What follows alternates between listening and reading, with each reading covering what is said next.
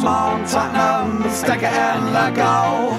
Come on, Tottenham, don't be so bloody slow. You are the first team, the last team my dreams have ever seen. Put on that lily white and run on to that green. White Hart Lane has seen its pain, it's had its lows and highs. We fought our team through thick and thin and all those glory nights. And when the game is done, we'll sing a song and talk it out all night. Hey! Come on, Tottenham, stick it in the goal. Come on, Tottenham, don't be so bloody slow. You are the first team. Hi, it's episode 22, season 5 of the Tottenham Hotspur Family Podcast. Joining me this week, David Fornell from Sussex.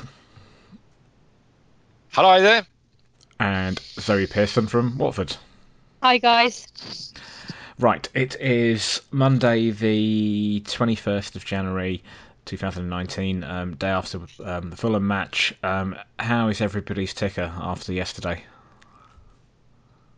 Oh God, where do we start? It was just agonising, heart-stopping, Tottenham Hotspur centric. It's always the way. We can never seem to do it the easy way, being a Spurs fan. And it's like we were just saying a second ago, you know, to go through a game like that when it's complete agony throughout most of the game, and then that last gasp goal and you know, having that joy, unbridled joy of the fans going, and just best feeling ever. But my God, didn't we have to work for it?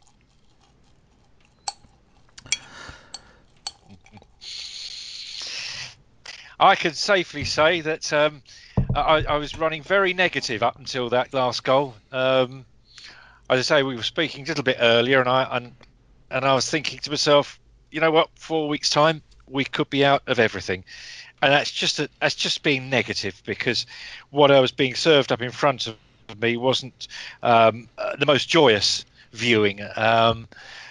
But how different one goal at the end there makes to the whole thing, your whole demeanour, the whole week, whole thing changes because Harry winks, the tale of two Harrys, and Harry nods it in. Oh, what joy, what joy. Thank goodness. And everything else has gone on or pales into insignificance. Well, almost. Zoe, you mentioned just off air that you went back and watched the goals again. I think we all do normally after a game. There's obviously, particularly I think, with the elation of a goal like that, you start to celebrate it and almost forget what happened. And I can tell you yesterday, when I was at Craven Cottage, when the ball went in, I didn't even know who scored. I honestly didn't know. I saw the ball whipped in. The next thing I know, it was in the back of the net. Everybody was celebrating. I don't know how many minutes later. Maybe it was 2, 3, 4, 5 minutes later. We all started singing Harry Winks. Even he's one of our own, and that's the moment I realised it was Harry Winks. And I'm thinking, really? I saw somebody jumped in and headed it, and I was don't get me wrong, I was right behind the goal. I had a good vantage point, but it all happened so quickly. Of all the players, Harry Winks, you know, he's not renowned for his heading. He's a small guy, but also fitting that it was him. I mean, he knows what it means to play for the club. He is. I'm going to nick something. I saw somebody, I think, posted on Twitter. I can't remember who tweeted this, but I nodded my head in agreement. They said that they drew parallels between Harry Winks and Steve Perryman insofar as he's Mr. Tottenham. He gets what it means to be a Spurs fan. Well, I suppose because he is one. But I know the song or the chant, "He's one of our own," is sort of reserved for Harry Kane. But arguably, I'd say it's more apt for Winks. Yeah, he is a true Tottenham fan. He sat in the stands with us. You know, he has been there. He's lived it as a Spurs fan. He's gone through the highs and lows that we've all faced. And like you say, Jav, you know, it was so apt for it to be him yesterday to put the ball in the back of the net. You know, you sort of think sometimes that there's sort of unwritten rules in football, and some sort of higher being that, you know, we didn't have Harry Kane to put the ball in the back of the net, but Harry Winks. You know, if it had to be, if it wasn't one Harry, it was the other one. You know, you can't write stuff like that. I mean, from where you were sitting, Jav, could you tell that it wasn't Fernando Llorente that got the winner? Yeah. No, I'm pretty sure that yeah. You knew it wasn't him. Yeah, It could be anybody else on the pitch, but it wasn't him. Dear old Nando. There's a few questions on him in a bit we'll come to. I knew even a blind man could tell you it wasn't going to be Llorente. Just a few comments from listeners on the back of that game. Ed Brad, better to be lucky than good, with a winky emoji. Kent Goodrich, his Twitter handle is @KentGoodrich. Is there anything better than stealing an undeserved victory at the death? I can hear the chavs and arseholes cursing all the way in Seattle. Let's talk a little bit about the performance, if we can. The starting lineup at the beginning went to a back three. I was having a discussion with somebody on social media, which started yesterday and has continued today, about whether playing with the argument this person put forward was, and it's probably not the only one. I see it a lot from Spurs fans. He said that we set up with a very defensive formation with 5 defenders on the pitch. Now, I would argue that we played, some of that was dictated by the fact that we had certain players injured, so we were limited what we could do in sort of in forward positions, with Kane out, with Son out as well, with Moura out, with most of our midfield not around. Dyer, obviously good to see him back, but only fit enough to be on the bench. And I felt, given all of that, and given that we've got all our defenders back, to me it seemed logical to go with the back three, which is what Pochettino did. He's not been able to play that formation this season very much because of injuries. We know he likes it, and I would argue that playing Sanchez, Alderweireld, and Vertonghen allows license for our fullbacks to be pushed up higher up the pitch and gives us width. And I think it's an attacking formation. Am I talking bollocks here, or maybe no? Maybe there's something in it. No, I saw a conversation myself, and someone said it was defensive, and I saw that one, and I said, well, I don't see it that way. I have to say, Javid, I always have my thoughts before the game, and I stick with them, and I'm quite honest about it. I picked that side, that exact side and formation. That's what I thought Pochettino would do. It's not rocket science because we haven't got that many players to pick from at the moment. So it really, I presumed he'd start Llorente. I presumed he'd start with both fullbacks as pushing on and making, instead of 5, making 3 at the back and making that sort of 4 in the midfield, and leaving sort of almost a diamond in front. That's what I thought. That's what he did. I think, and I consider it to be very attacking. I think the Fulham manager had watched the Manchester United game, started Babel in the wide areas, looking to try and expose those vacant areas. And he was doing that, and Babel did it. He still got something to offer, and he did cause a lot of problems in those areas. But in fairness, half time, he puts things right again, Pochettino. So, but yeah, no, it was very attacking. I had no problem with it, with the side he picked. I think it's easy to play that. You can play that many centre backs and full backs, and it can end up being, if you're not careful, it can end up being defensive, and you can end up with a back 5 rather than a back 3. As it is, that's not the way we play when we play that formation, and it allows the full-backs to push on. Also, I think it gives license for the players at the back to bring the ball forward, to pass it out at the back better, because there's more options that way. And even Vertonghen and Alderweireld, I think they pushed up a lot higher up the pitch yesterday than for example, if we started with a 4. That being said, that's all. We can go on about formations all day, about the rights and the wrongs of it. We were pretty poor we were pretty poor, particularly that first half. And as good as it was to get that victory, and that's, I suppose, the most important thing, particularly at this point when we've got so many injuries, and we just need to sort of try to get through this period, whilst waiting for Son to return, and Kane and Sissoko and now Dele.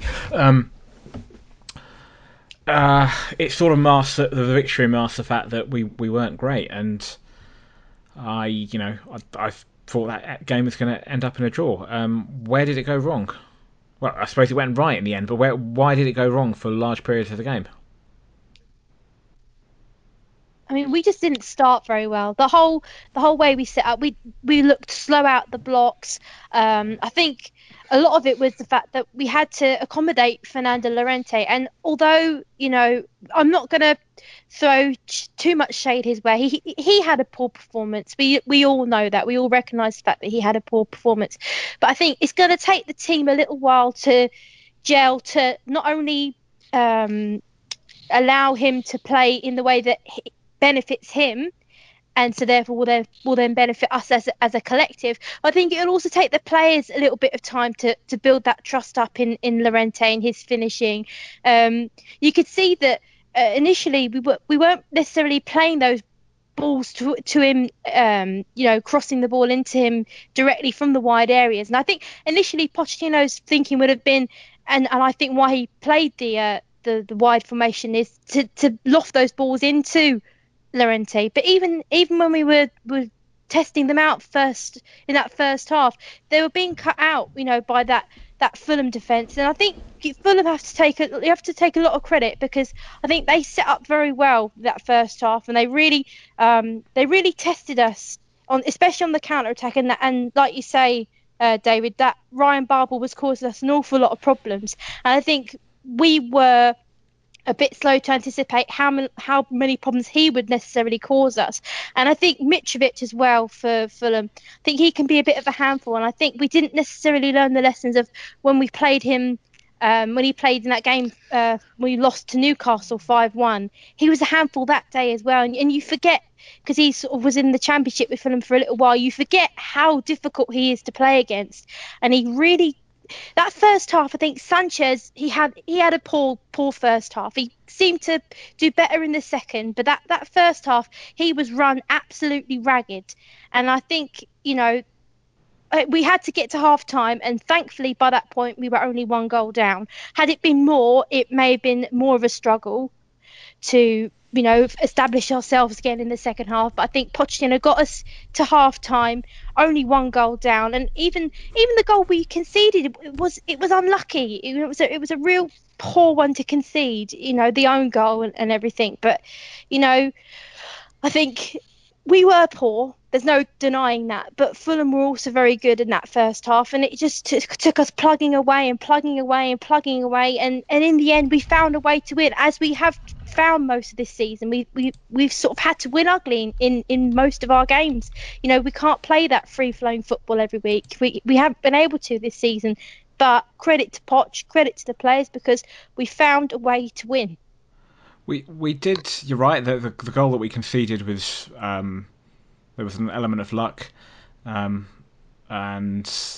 we did get an equaliser in we got through the first half, regrouped, second half, got an equaliser. But really, this was Fulham, second from bottom, and we should have done a lot better. And I just wonder, and I know it's an old age thing that comes up often. We've discussed it on the pod, fans discuss it in the stadiums, on social media.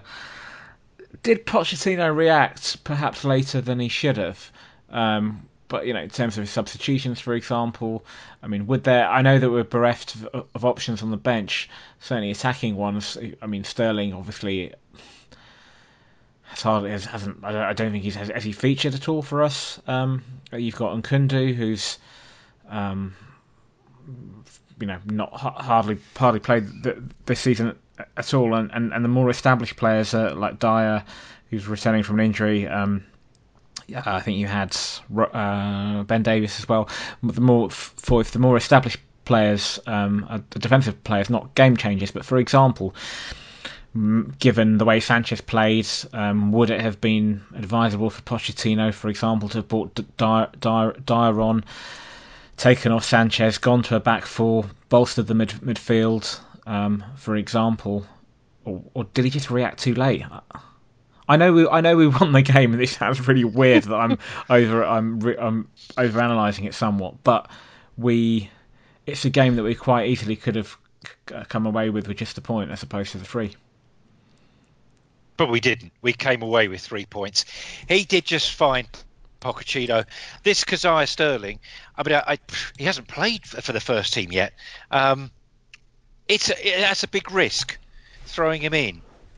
I don't know what he'll do, but I know what Llorente will do, and I did think he would start Llorente. I thought the only thing about Llorente, I would say, I was getting a bit frustrated with myself.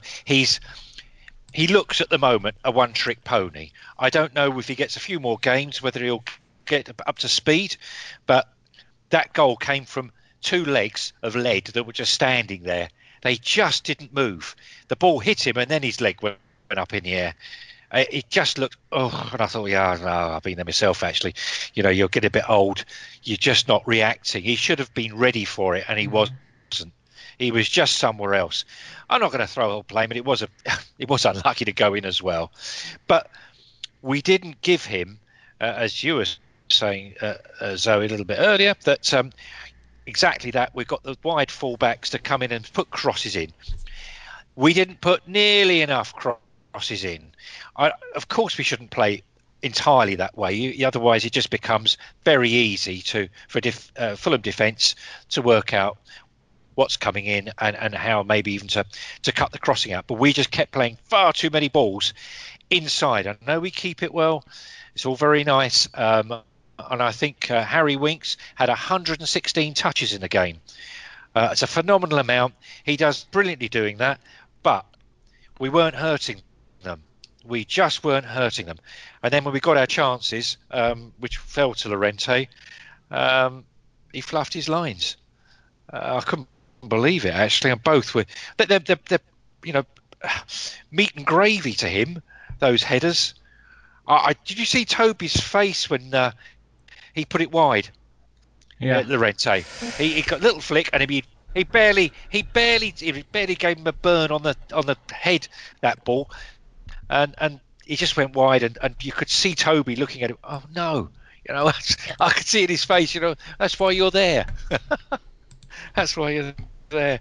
There we are. But I don't think he did anything too late, and clearly he did everything right in the end, didn't he, with his substitutions? I couldn't bring an argument to the table and say he got it wrong when we win. And I just won't do it. And I expect Llorente to probably start on Thursday as well, which I'm fine with. I just hope he's up on his toes a bit more this time. We haven't got much choice in that department, so I suspect he will. Let's look at. We've got a whole raft of questions on Llorente. I would say, in his defence, that he was at one point a really good player, and he's probably his best days are probably not probably almost certainly are behind him. He's clearly not as mobile as he once was. Having said all of that, he's not played. He's not had a decent run of games, so he's going to be a little bit ring rusty. And absolutely, let's see what he can do. He's got an opportunity, for better or worse. He's got an opportunity now, with Kane out, with Son out. Unfortunately, with Dele out as well. It looks like he's the only sort of recognised striker that we've got. We have no Mora. choice. Yeah, with we Mora, have to back him. We have to back him. We have no choice.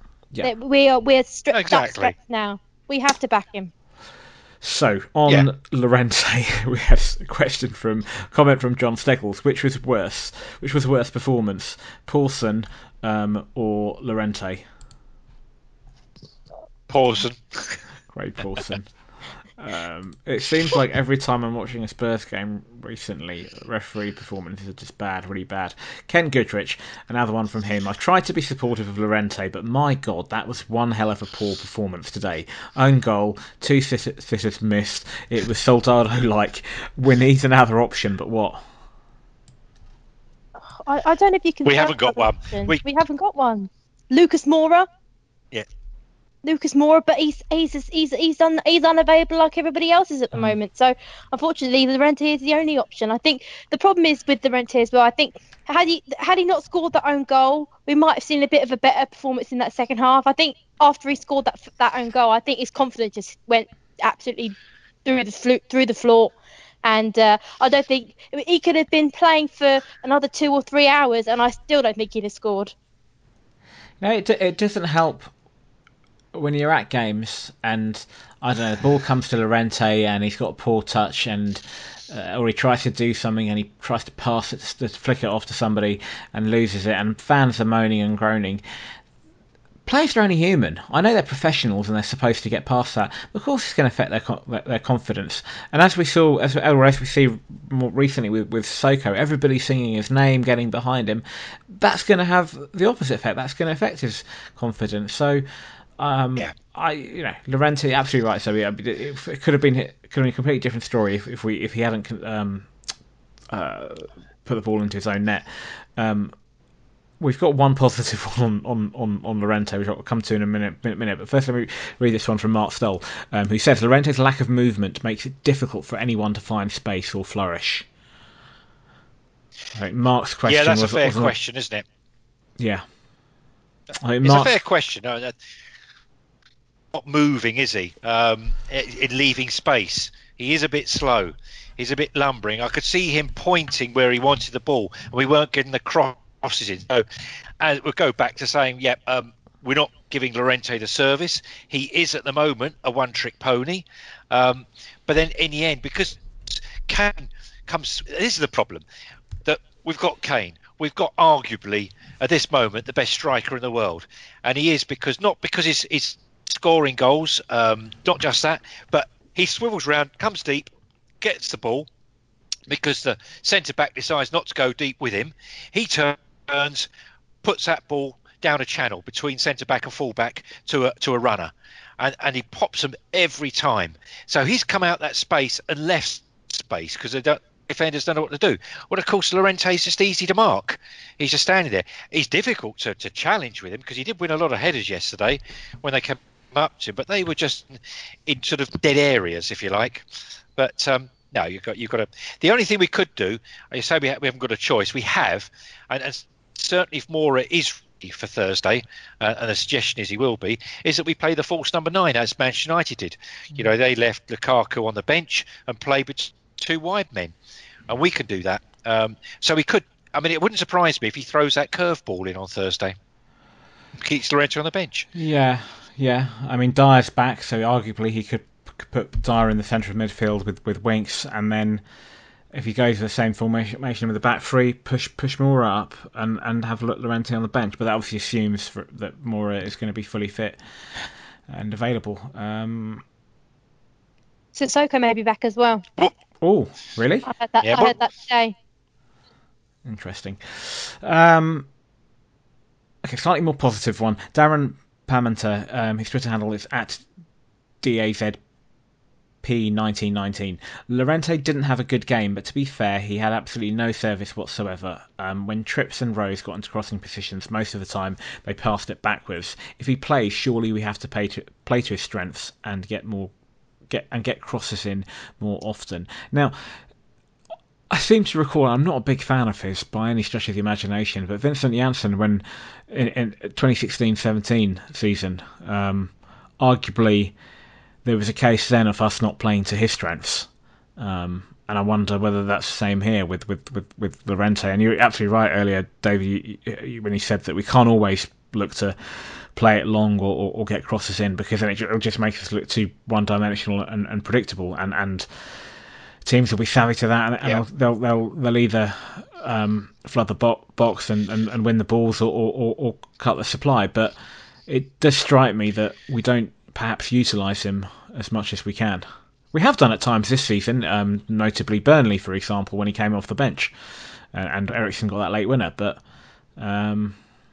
we can't expect him to run the channels in the way that, say, Kane would or Son would, because he doesn't have the legs anymore. No. I mean, 9 times out of 10, we know what he can do. 9 times out of 10, Kane and Llorente were on the pitch at the same time. I'm thinking about when we went to Real Madrid away a couple of seasons ago. Then he played the two of them together. So we very rarely had to rely on sticking Llorente up front all by himself, aside from the occasional Carabao Cup game. And I mean, the one that springs to mind is the most recent one at Tranmere, and he got a hat trick. But he hasn't. The thing is, Llorente is a well-established striker. He's done it at every single level. When we signed him, he'd not long had a brilliant season at Swansea, so we know he can do it at this level. It's just giving him that time to bed in and to find his feet, if you want to pardon the pun. But I think it is genuinely going to be a case of giving him time to adjust and learning to play with him in the side. It's a whole team shift. It isn't just a case of Llorente adapting to the team. It's about the team learning to adapt to him and what he does, and playing to his strengths. I've got to say, yesterday my initial feeling was, particularly having seen, when I got home and I saw the highlights and I saw the own goal. Much like the winner, the own goal sort of happened in a flash of the moment, and I didn't quite realise it was Llorente that put the ball into his own net. It just sort of happened. It was a bit of a shock to the system. And when I looked at it again on TV and I saw how bad the own goal was, I just thought to myself, he's an absolute dickhead and he should never play for Spurs again. 24 hours on, I'm a little bit more perhaps measured and a bit more understanding. And we don't have any other choice really but to start him against Chelsea. And you're right, so it wasn't too long ago that he scored, 15 goals in 30-odd appearances for Swansea. He starts on Thursday, as far as I'm concerned, and I just hope that the fans can get behind the team, and I hope he, if he does start, I hope he repays the faith the manager's shown in him.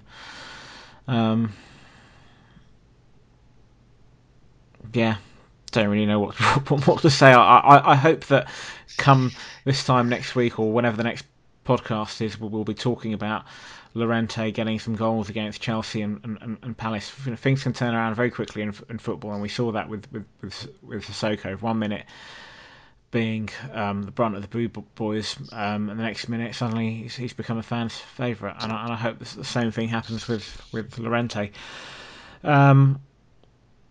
Another player who's been sort of, I was going to say marginalised, but really it's of his own making. He's not played particularly well when a few chances he's had is Kevin Nkudu, and I suspect yesterday he was on the bench because we had so many injuries that we had little else. Pochettino had little else choice but to have him on the bench. He came on. I think there was a cross very early on which was really, really poor, and I thought, well, that's him reverting to type.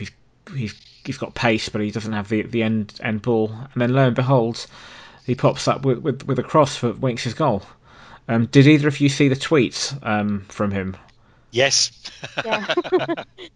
I did like that. I say, do you remember me? It comes from a film, doesn't it? That someone's popped their head over.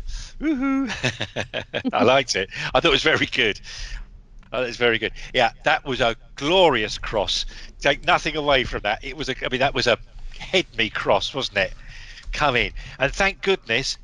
That's the one thing. I mean, Ranieri set up Fulham very well, and we were all talking about bad Spurs, but Fulham played very well.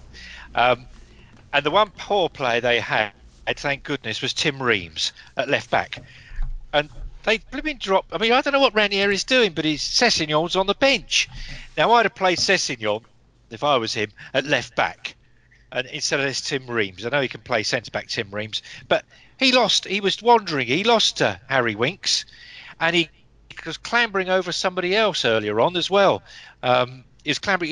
He was off the pace. Thank goodness for him. And I think Ranieri missed a trick there. I think he's relied on that Tim Reams too much. So thank goodness for that. But yeah, what a cross! What a cross! Good old Kudu, and he'll probably turn up again on Thursday and come on at some stage.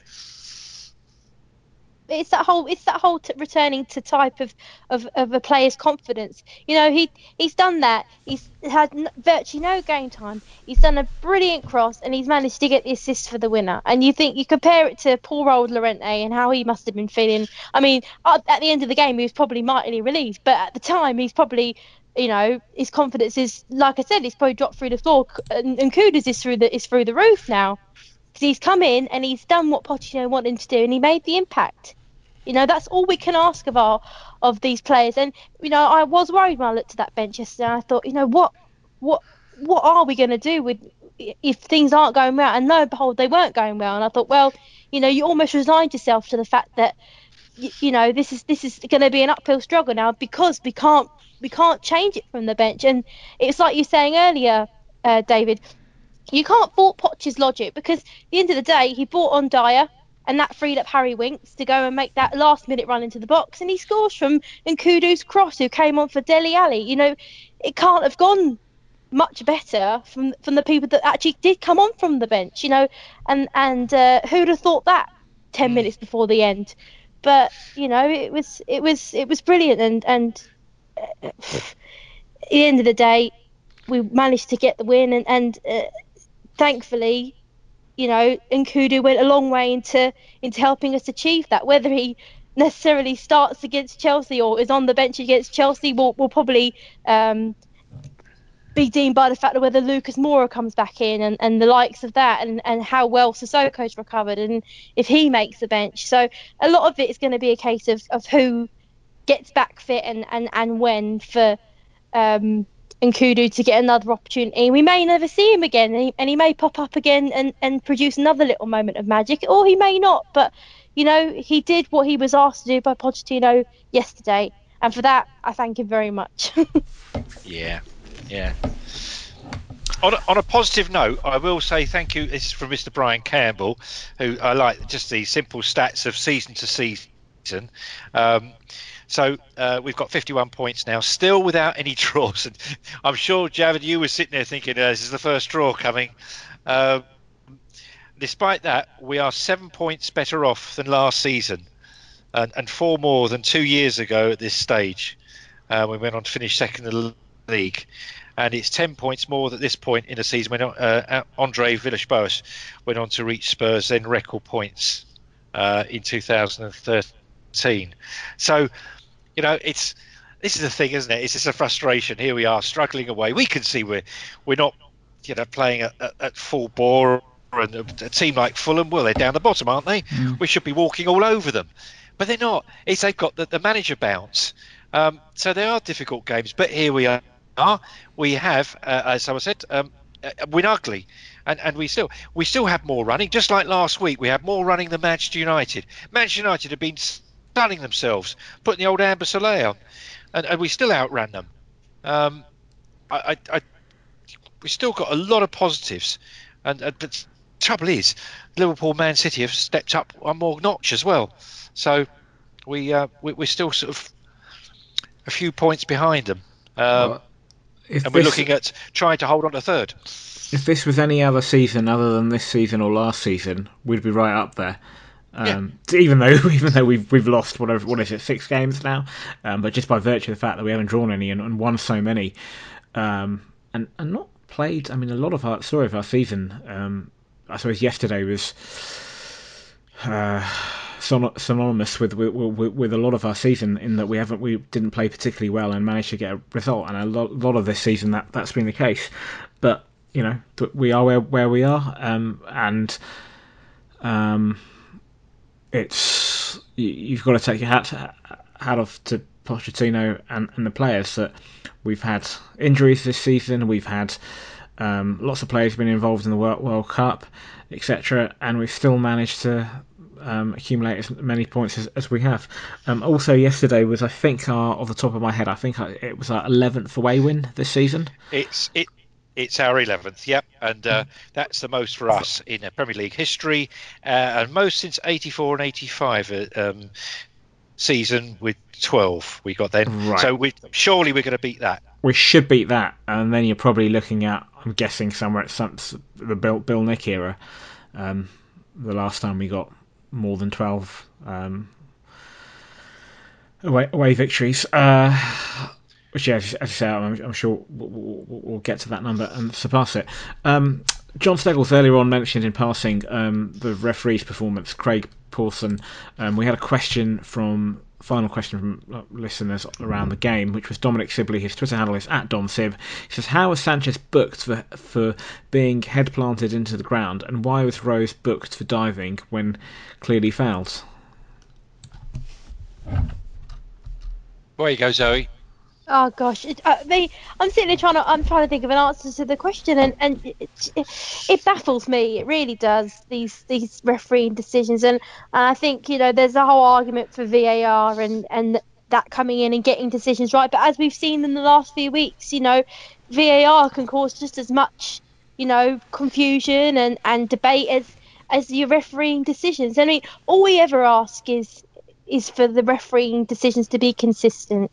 And you look at the likes of Salah and what he gets away with week in, week out in terms of, blatant diving. And you look at the Danny Rose challenge yesterday, and anybody can see that he's been taken out there.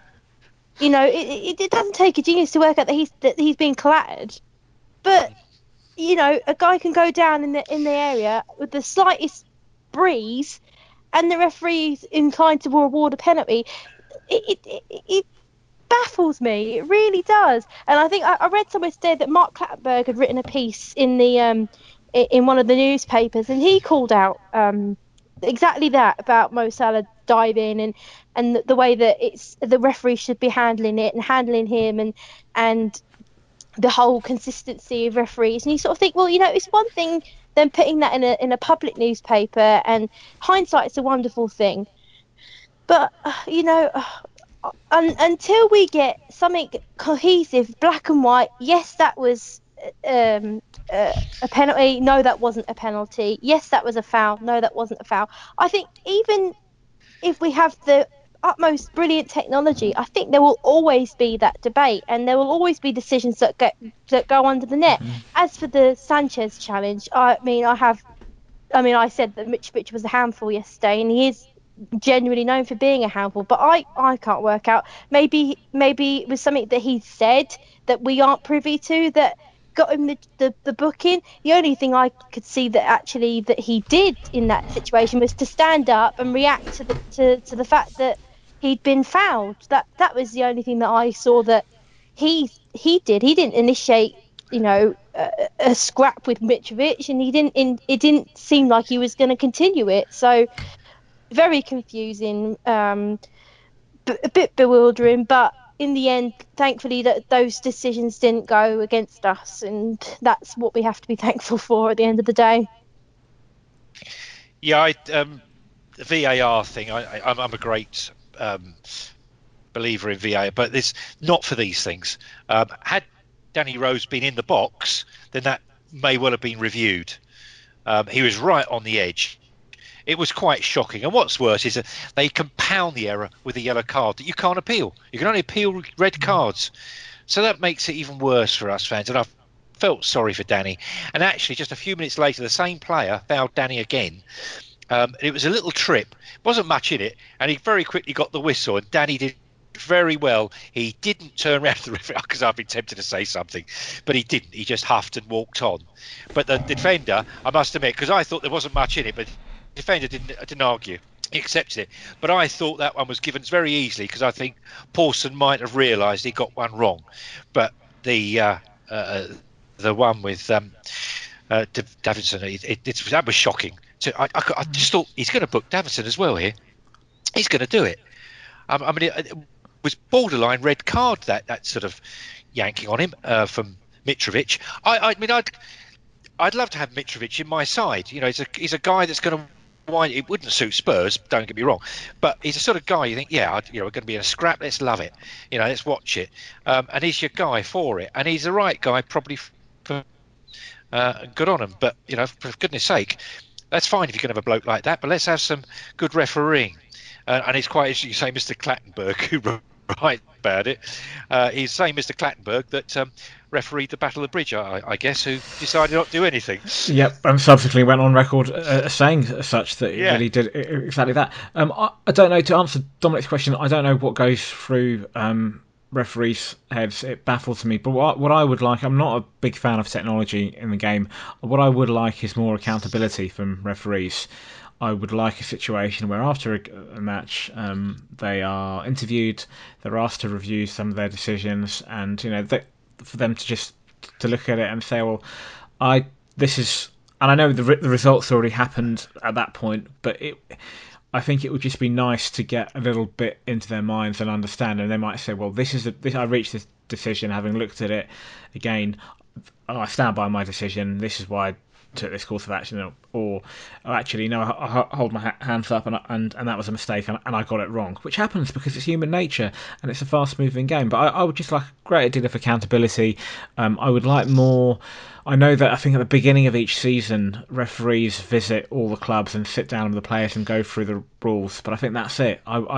There's no contact thereafter. I would like there to be more visits to clubs over the course of the season, particularly when new laws are introduced that referees have to implement.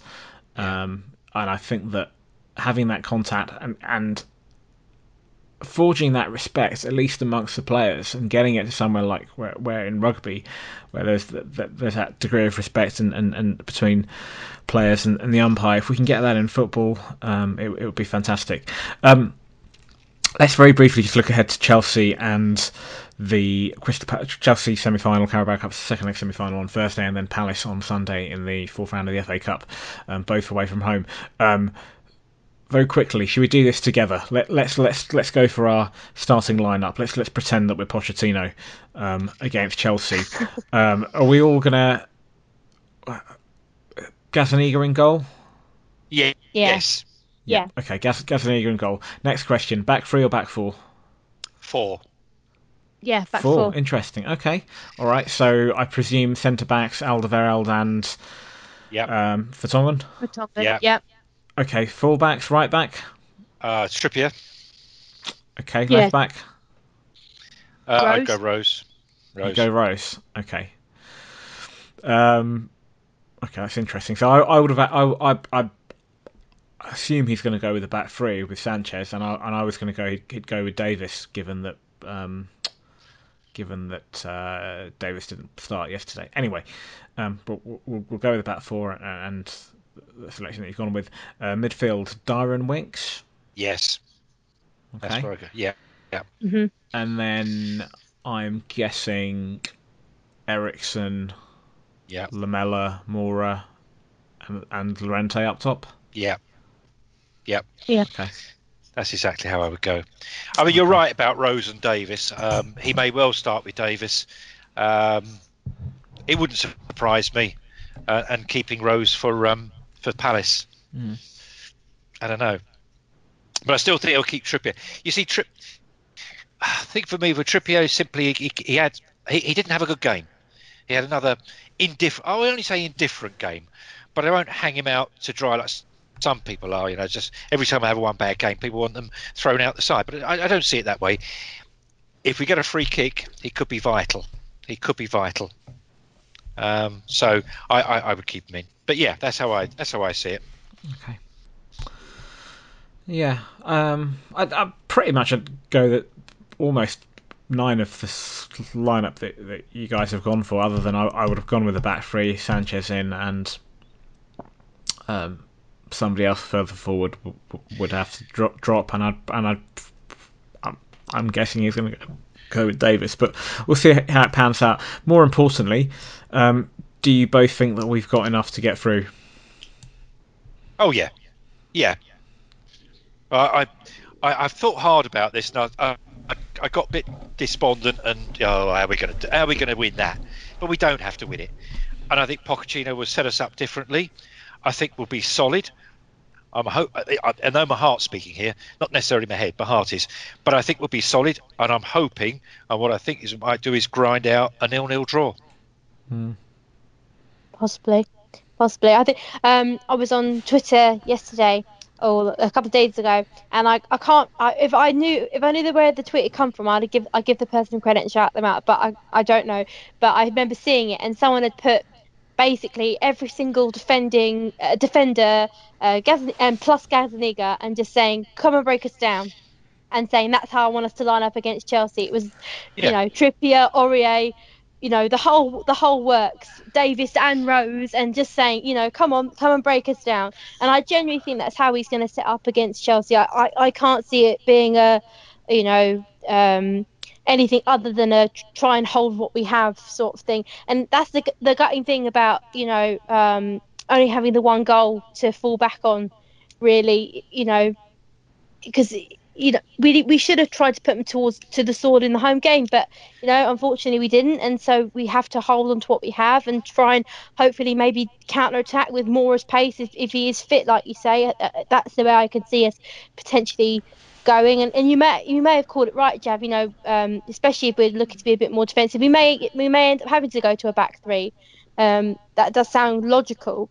But who knows? What will be will be. I'm always inclined to think like that. What will be on Thursday, and we just have to hope that we get the win and see us through to the final. I mean, surely Llorente can't score another own goal. I mean, Javid, when was the last time we scored an own goal? The last time we scored an own goal was spooky. It was almost a year ago to the day. In fact, it was a year ago today when we played Southampton away from home. It was 1-1, and Davinson Sanchez scored on that occasion. A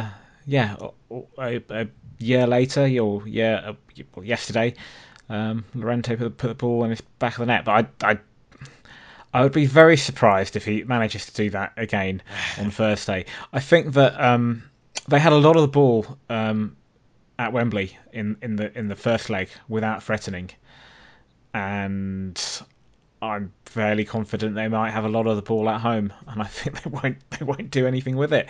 And we've played them twice this season, once in the league and once in the semi-final, and both occasions completely different games. But I just felt that we've got the measure of them, and I think we should have enough. It'd be amazing if we draw 0-0 and go through. I think it'll be a score draw, perhaps a 1-1, but maybe 2-2. But if we were to draw 0-0 and go through, how Italian would that be against an Italian manager? I mean, albeit Pochettino, I think he's got Italian lineage.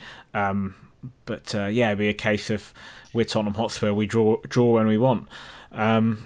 Be interesting to see if they bring Higuain in, though. That's the only thing that might be slightly troubling, with whether they manage to actually get a striker through the door. But then, you're throwing him into potentially one of the biggest games of their season so far.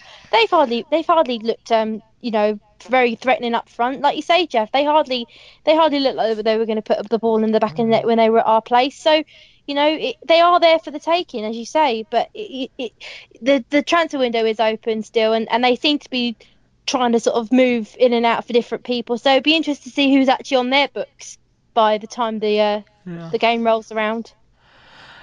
Very briefly, Palace on Sunday. I think and I hope that we'll see Foyt, Skip and Walker-Peters. And I think that we should have just about enough to get through. But I suspect, given recent history, we've had about, I think, 4 or 5 1-0 victories against Palace. So it's always very tight. Yeah, won't be easy, will it? Won't be easy. It's got sort of trip up on it all the way over it. It really has. I hope not, obviously. But it's just games thick and fast, isn't it? And we just can't afford any more injuries. They played us in the Cup 3 years ago at White Hart Lane and they beat us. I think that was also 1-0, funny enough. But their priority this season, I think, is staying up. And whilst I think there are worse teams than Palace, if you look at the table, they are not too far behind. and there is a danger if they're not careful that they'll slide in. So I think the cup isn't their biggest priority. Very briefly, and I think the last time, David, you were on the pod, I think a couple of weeks ago, or it might have been, or maybe it was before Christmas, I can't recall. We discussed the transfer window.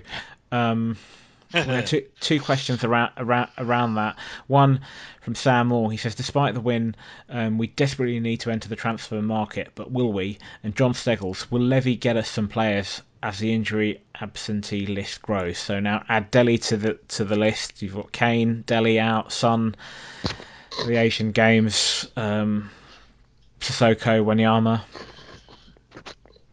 I think the first thing Pochettino will do is look at it as an opportunity to bring players from around the squad in. That's his opportunity, not bringing players in short term. They've been talking about, I don't know why they're talking about Carroll from West Ham. I mean, do we really need a lanky, slow centre forward when we haven't got one? Oh yes, we have. We've got Llorente. So why do we want to bring Carroll in? I can't see. The only thing I did say is a short-term loan. Who knows?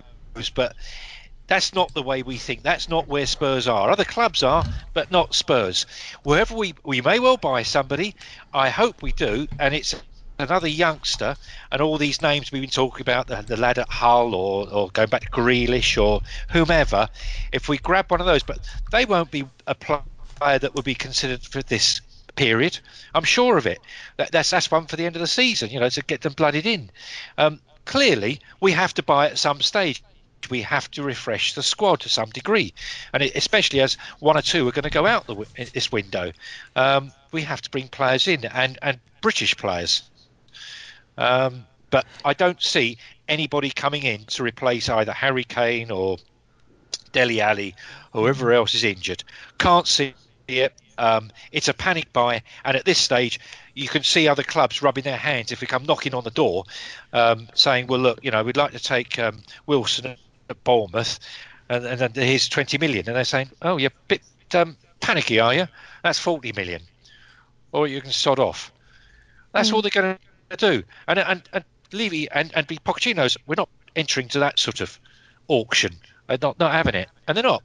And Pochettino just turn around to Levy and say, don't worry, I got good young lads. I'd rather play them. I think he'd even play Parrott before he'd bring in a loanee. I really do, even though he's too young and not ready. And I'm not sure Sterling is either, although he is on the bench. Anyway, my thoughts. No, I think you're 100% right. I think you never know with the transfer window. It's always open-ended, and if things become available, I think Poch would always be interested in bringing the right player through.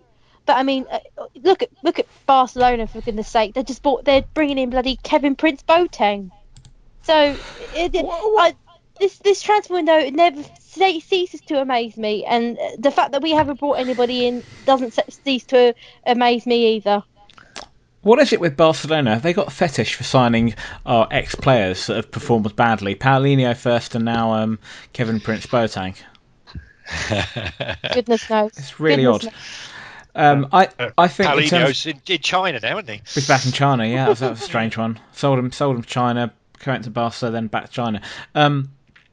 I think that. So if you asked me a few weeks ago, I would have said Llorente's out the door to follow Dembele. We should mention Moussa Dembele. In fact, I'll save that for a moment.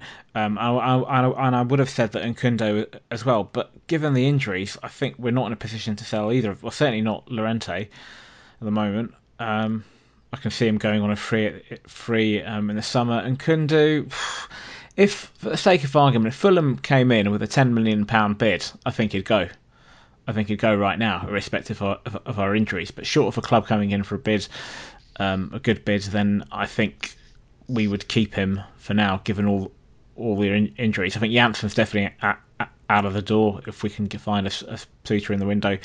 In terms of purchasing players, Pochettino's gone on record as saying that the injuries won't affect. We're not going to determine whether we buy a player or not. We're always looking, and if the right player becomes available, like he did, for example, last season with Mora, then we'll buy him. What I can't see us doing is doing a Nelson and Saha. I don't think I don't think we have a tendency to do that as a club anymore. Yes, we will sign players that turn out to be flops, for want of a better phrase. But who doesn't? I think the likes of, for example, Clinton and and Kundu, arguably Llorente. I think they weren't in the category of, they weren't panic buys in like the Nelsons and the Sahas. They weren't journeymen. Towards the end of, well, Llorente maybe arguably is, but he still came off the back of a good record at Swansea.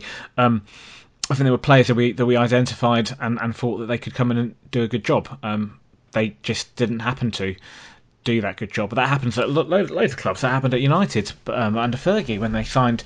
I can countless examples, but the one that's come straight to my mind was, for example, Jemba that they signed, and he was a bit of a flop. And there's various others that were signed under the great Sir Alex Ferguson.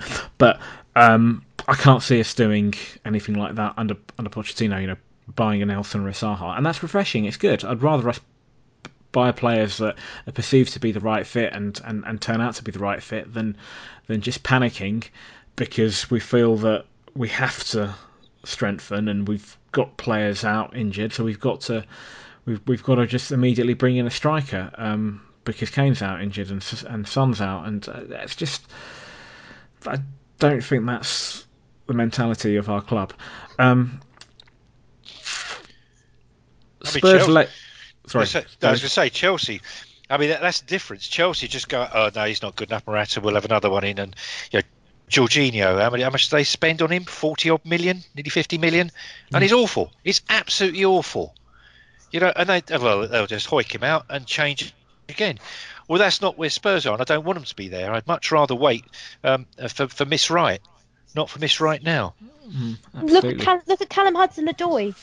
A young talent is going completely to waste at a club like Chelsea when they're bringing in players like your Moratas and they aren't working.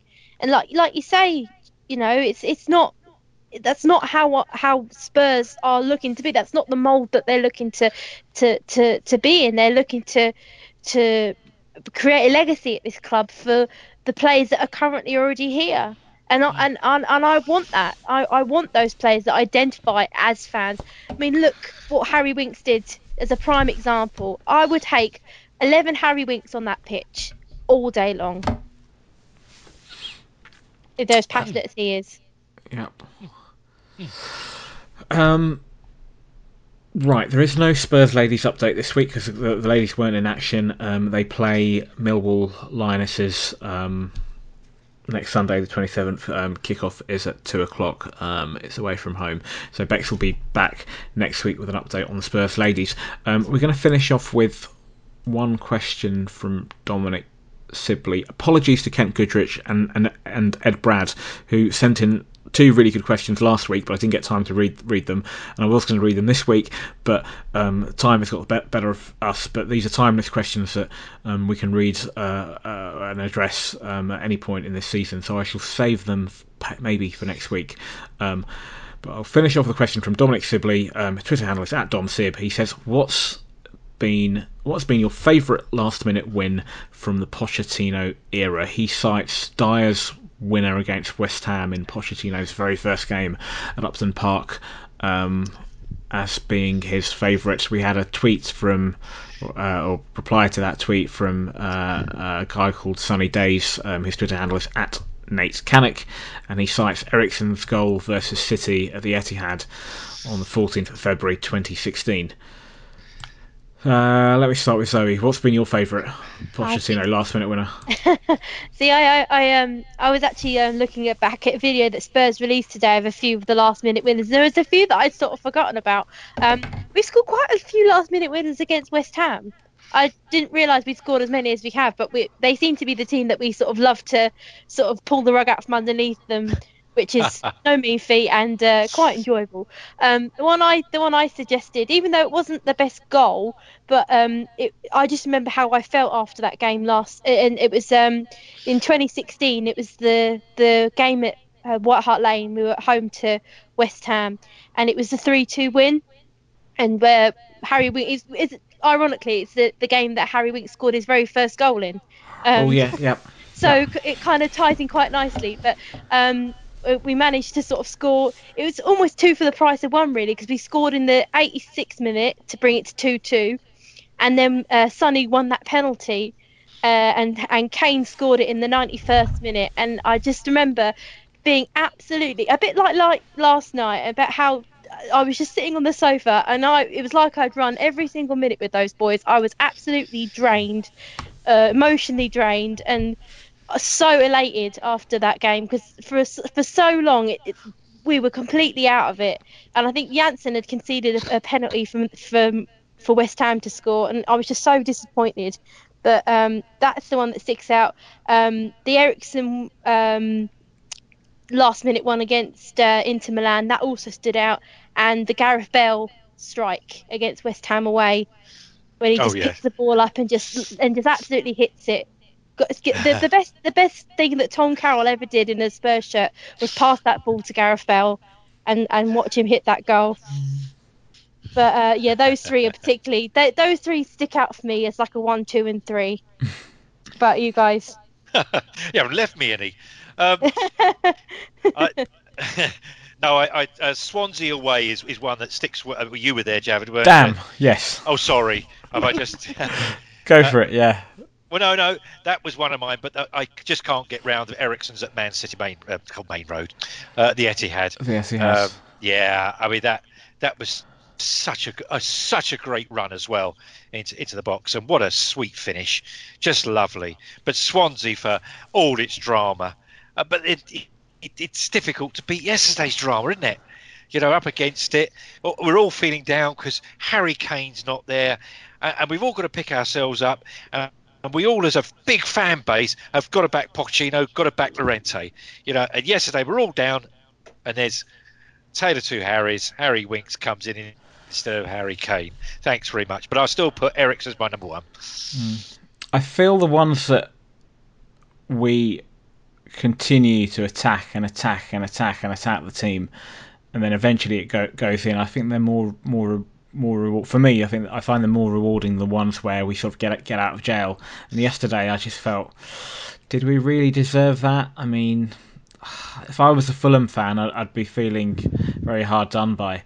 I'm going to cheat. So there are two for me, which are my standout ones. They're both from the same season. Before I come to those, the Ericsson goal against City, at the Etihad. When I saw that, I had a feeling that it wasn't as late as it was.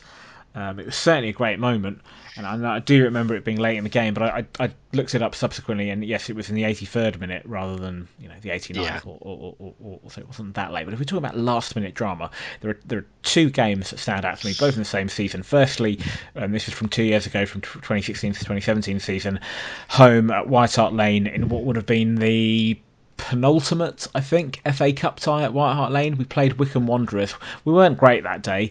Oh yeah. And we scored, I think it was Sonny got a winner, I think it was 4-3 right at the very end, and I just went crazy that day. And the other one, also from the same season, away from home, David, that you mentioned, was Swansea away, whereby we conceded a very early goal in that game. We weren't great, we weren't poor either. I think we deserve something out of the game. We got a late equaliser, as I recall, and then... Yeah, and then we got, in fact, not just one, but we got two goals right at the death. And I just went crazy that day. And yeah, I mean, it's for me that those are the ones that stand out. And always just goes to show, if you are at a game and you leave early, then you'll miss the delights that often happen, like those last minute goals. But there you go. Did you see anybody leave yesterday before Spurs? It wasn't as. Do you know what? I think it's more of a problem at Wembley. I think it happens more at Wembley, less so at away games. Yesterday there were a few who left. I think by and large, though, the majority of people stayed. There were two guys who were right next to me who did leave early, very early. I think they they obviously had a train to catch. But yeah, that seems to be more of an issue at Wembley, and certainly I remember at Swansea, quite a few people had given up that day, and I always remember not a Spurs anecdote, but a United one when United played Bayern Munich in the Champions League final 1999, and they got those late 2 goals. If I'm not mistaken, George Best left the game early. Really? When they were 1-0 down. Blimey. Was he still alive then? He must have been. Yeah. It was 2000. He passed away in 2005. So yeah. Okay. I will have to subsequently Google that, but I'm pretty sure. I'm certain that I seem to recall it at the time that he did. And I think if you pay your money to go to watch a game, it pays to be there at the end. Otherwise, absolutely. They're the great moments we wait for, aren't they? Besides trophies, this business, but those last-minute goals when you're watching the other fans sort of taking the mickey out of you, and then you get that sudden turnaround. You watch their faces drop. Absolutely. Right. The next podcast we shall be recording probably on Sunday. Not too soon after not too soon after the Palace game. I think probably Sunday evening, something like that. I don't know, haven't decided. But until then, thank you, Zoe. Thanks, guys. Thanks for having me. Thank you, David. Yes, cheers. Thanks very much. And until next week, the future's bright, the future's lily white. Good night. Come on, Tottenham, stick it in the goal. Come on, Tottenham, the beats are bloody slow. You are the first team, the last team my dreams have ever seen. Put on that lily white and run on to that green. White Hart Lane has seen its pain, it's had its loads of nights. We fought our team through thick and thin and all those glory nights. And when the game is done, we'll sing a song and talk it out all night. Hey! Come on, Tottenham, stick it in the goal. Come on, Tottenham, don't be so bloody slow. You are the first team, the last team my dreams have ever seen. Pull on that lily white and run on to that green. Oh, we've seen them come, we've seen them go, the names up on our shirt. Gods have failed as men are hailed and faces in the dirt. Now gather round and sing it out and we'll talk out over her.